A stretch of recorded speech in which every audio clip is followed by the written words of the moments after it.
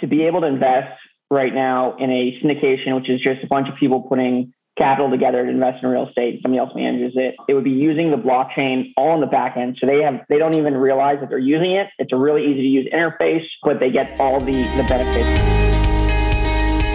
This is your daily real estate syndication show. I'm your host, Sam Rust. Joining us today is Josh Emison, who is the CEO and co-founder of Sansbank, company democratizing commercial real estate investing. Josh has a passion for educating people about the power of real estate and blockchain. And nothing makes him happier than putting those two things together. He lives in California, and if he's not at his happiest activity, he's spending his free time reading, playing soccer, and surfing. That's a good mix of activities. Josh, welcome to the show. Thanks for joining us today. Thanks so much for having me, Sam. I appreciate it. Good to be here. So we were chuckling a little bit before we went live, Josh. We're investing in Bitcoin and in real estate. What? What is going on here? Yeah, totally not Bitcoin at all. Yeah. And I think that's a really important point that I wanted to lead off this show. And we'll get into some of your background here in a minute, but people hear blockchain and they go to like the two other buzzwords that they might know, which would be cryptocurrency and Bitcoin. Can you dispel some of those myths for us? Yeah, for sure. So I think the big thing to remember is that blockchain is just an underlying technology that's basically a ledger, right? Where it's immutable, it's secure, and it's public, right? So it's very transparent. What you can do on that, you can do a ton of things, right? So as a ledger, right, the most obvious thing to do is record transactions, right? And where do we record the most transactions? Well, in finance. So they came out with cryptocurrencies were designed, whether one was designed and blockchain was designed to support the cryptocurrency or the other. You can have that debate, but they all live on the blockchain. And then Bitcoin just happens to be one of those cryptocurrencies. That's kind of the distinction there. You diving into that, Josh, that's helpful. Draw a distinction between those things for the retail person who has heard these terms but doesn't know how they intersect. What was kind of the aha moment for you when you wanted to put together crypto and real estate? Which side of the equation did you come from? Yeah, I came from definitely interested in blockchain. I've been researching it, investing in it for a couple of years. Came from more of the real estate side, where I started getting into real estate, started learning about syndication, and saw huge obstacles that most people have to invest in syndications, right? Either whether it's accreditation, or some of them let you do, where you don't have to be accredited, but there's high minimums, not liquid. You're usually in it until it's over. And so I was like, man, what are ways that you can get around this? And blockchain just seemed to be the perfect fit for that. If you were to describe an ideal landscape, not now, but in the future, with how blockchain is going to be used in real estate, in a way that the average investor could kind of grasp and see the value that it would drive by marrying those two concepts. Could you spend a couple minutes just explaining that vision? Yeah, for sure. There's so many, but let's go the investing route first, right? So the first way would be to be able to invest right now in a syndication, which is just a bunch of people putting capital together to invest in real estate. Somebody else manages it. It would be using the blockchain all on the back end. So they don't even realize that they're using it. It's a really easy to use interface, but they get all the benefits. So they get low minimums.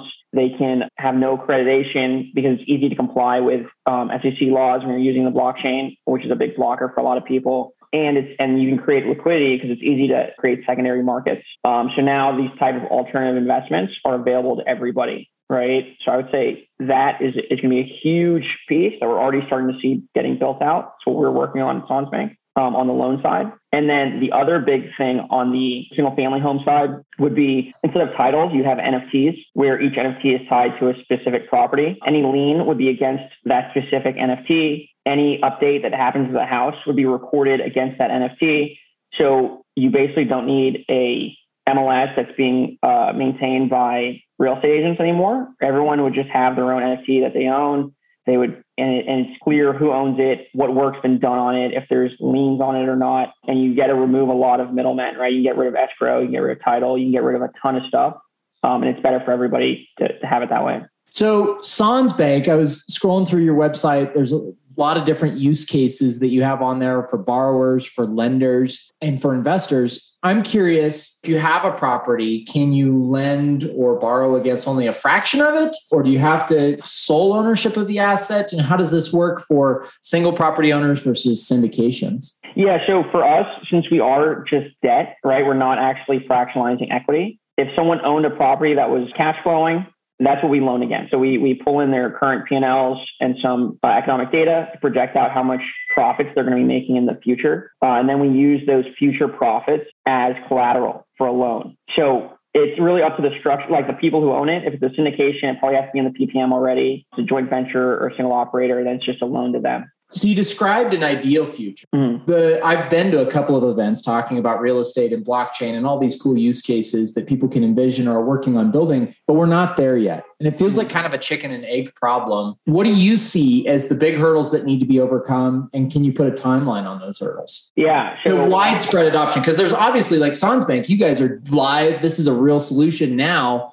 But to get to where we want to be, where this is ubiquitous, what's it going to take? Yeah. So, I mean, we're actually still building the product, right? So we're still taking investments and we're building out the technology because it's so new, right? I think the old obstacles that we've recently overcome is the technology wasn't developed enough to actually be compliant with SEC laws. And now that hurdle is done, all that's left on the investing side is people building out products on top of the technology that exists and then telling people that it's out there, right? And the more people that know it's out there, the more people are going to use it. But on more the other side, right, like the title side, that's like a government thing, right? You have to work with local governments. You have to work with current players. And I think that, again, becomes an education problem and an adoption problem. And real estate can be slow to adopt new technology. So I think on the investment side, you're going to see in the next couple of years, mass adoption of fractionalized real estate via the blockchain. But then on the other side, it's going to probably be, I think, probably about 5 years before you see large scale adoption of NFTs for titles and that kind of thing. So you talk in your bio about the democratization of capital. And that's something that I've said in reference to our business, with the Job Act and everything else, like we can syndicate from large groups of people under 506C and B exemptions. But I think you're talking about a whole nother level. What do you mean when you say democratization of capital and how blockchain is going to facilitate that? So that's a good question. Because right now, the 506C and B, that's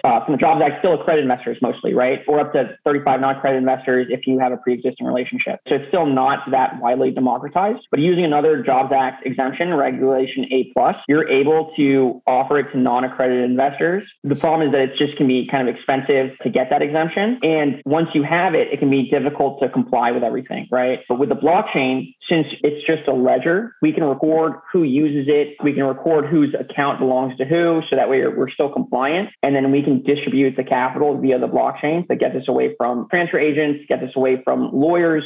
So we reduce the cost of the issuer to be able to onboard a bunch more investors, right? So now they're open to having these smaller investors. So now you have $100, $200, you can go invest in commercial real estate when in the past, the minimum was $25,000 or $50,000. There's been some debate in circles that liquidity bump that you'll get, the ability to transact at really small fractional amounts over time, attract folks to the space and drive valuations up. Do you see that as a potential in the future? Yeah, I think that's going to be one of the biggest drivers of this adoption is liquidity, right? And I think even people who are doing normal 506C or B raises, they're going to adopt this technology, even though they don't have a problem raising money, because the people that they're taking investments from want liquidity as an option. And there's definitely going to be a premium on that. I know you guys at Sansbank are doing quite a bit to educate folks. What have you found is maybe the sector that has driven the most excitement among folks that utilize your platform? Yeah, I think they can expand faster, right? So from the borrower side, I guess because there's two sides, right? There's the investor side and the borrower side. And so on the borrower side, they like that they can, and I'm talking to somebody actually later today who is finishing up a value add on a multifamily real estate. They're sort of bumping up that cash flow. And then once things stabilize, even though they wouldn't be able to get a cash out refinance because they don't have enough equity because they only purchased the property within the last year, they're cash flowing great. And we see that as long as they're in the right type of location as a way for them to pull capital from us, right? Because we use their future profits as collateral. So they're able to expand a lot faster than they could in the past. So people really like that. Yeah, I think that part of the platform is only going to gain traction as we head into a slightly different debt environment. Terms are harder to come by. Yeah. The leverage is dropping. People are going to look for ways to get creative fundamentally. And if you can compress the cost of equity, especially through this type of a fractionalized ownership model to where it's closer to debt, it's going to become that much more attractive. Yeah. And let me take a sec kind of explain it just to make sure it's super clear to everybody listening. What we're doing is we're only looking at profits, right? And so it's not equity at all. we're looking at, are you making a profit? We project it out up to 10 years, and we use that as collateral for a loan. So it's all debt. We're not taking any equity from the property owners. So how long has Sansbank been around? What led you to starting that whole venture? I know we kind of talked about real estate and blockchain, but to come up with this idea of a platform on its own, not usually something that just creates itself out of thin air. Yeah, for sure. So I grew up kind of all over the country in lower to middle class areas, right? Not like basically no financial literacy. I started a sales company a couple of years ago. Started learning about real estate, started learning about these barriers that people where I grew up had to getting into real estate. And so I was really looking for a way to democratize that access, right? And I wanted to do it debt-based. So that way there's no real risk. I mean, there's always a risk, but it's less risk of principal, right? If it's equity-based and the value goes up or down, going into maybe, people are saying values are going down in the future. But if it's debt, it's just debt, right? So I wanted to democratize debt specifically for the people that I grew up with. As you've looked at growing, as you've sought growth, attracting investors, borrowers, what are some ways that you've gone about driving traffic to your platform? On the property owner side, the borrower side, we're working with real estate professionals, right? So property owners are constantly getting calls trying people to sell them something or buy their property. So we found the best way to find good borrowers is to work with property managers, brokers, and loan officers, right? So that way they can direct people towards us when it's a good fit for them, and as well as just kind of networking and telling people about what we do. And then on the investor side, right, it's a lot of digital marketing, webinars teaching people about blockchain, real estate, and meetups, just kind of meeting people where they are and telling them about the opportunity. That makes sense. And I think word of mouth, obviously, will be a big portion of this as well, as people see it work, get returns, and are able to transact on a whim. I have a couple $100 here. I want to pull it out. That use is just getting people used to working in a digital world like that. I think is going to be a little bit different. It's more like Robinhood than anything else in a lot of ways. Yeah, exactly. And we plan on doing alternative lending and beyond just the real estate space eventually. And so people would be able to come in and choose what types of loans they want to have a piece of, and they can hold it. So it's way better than the savings account, right? Which is like 0.06% or something. And they could, whenever they need to pull it out, they can, right? So we just really want to create people to have a really good, really reliable place to put their capital and then have access to it when they need it.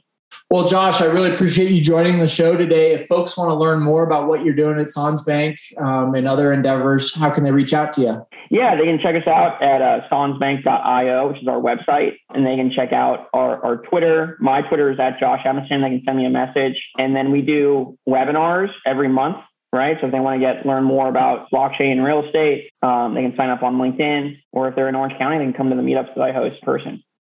Fantastic. Well, we'll put links to all that in the show notes. Thanks, Josh, for joining us today, providing a little bit of an education on the intersection of blockchain and real estate. Thank you to our audience that joined us as well. This has been another episode of the Real Estate Syndication Show. I'm your host, Sam Rust, signing off. Thank you for being a loyal listener of the Real Estate Syndication Show. Please subscribe and like the show. Share it with your friends so we can help them as well. Don't forget, go to lifebridgecapital.com where you can sign up and start investing in real estate today. Have a blessed day.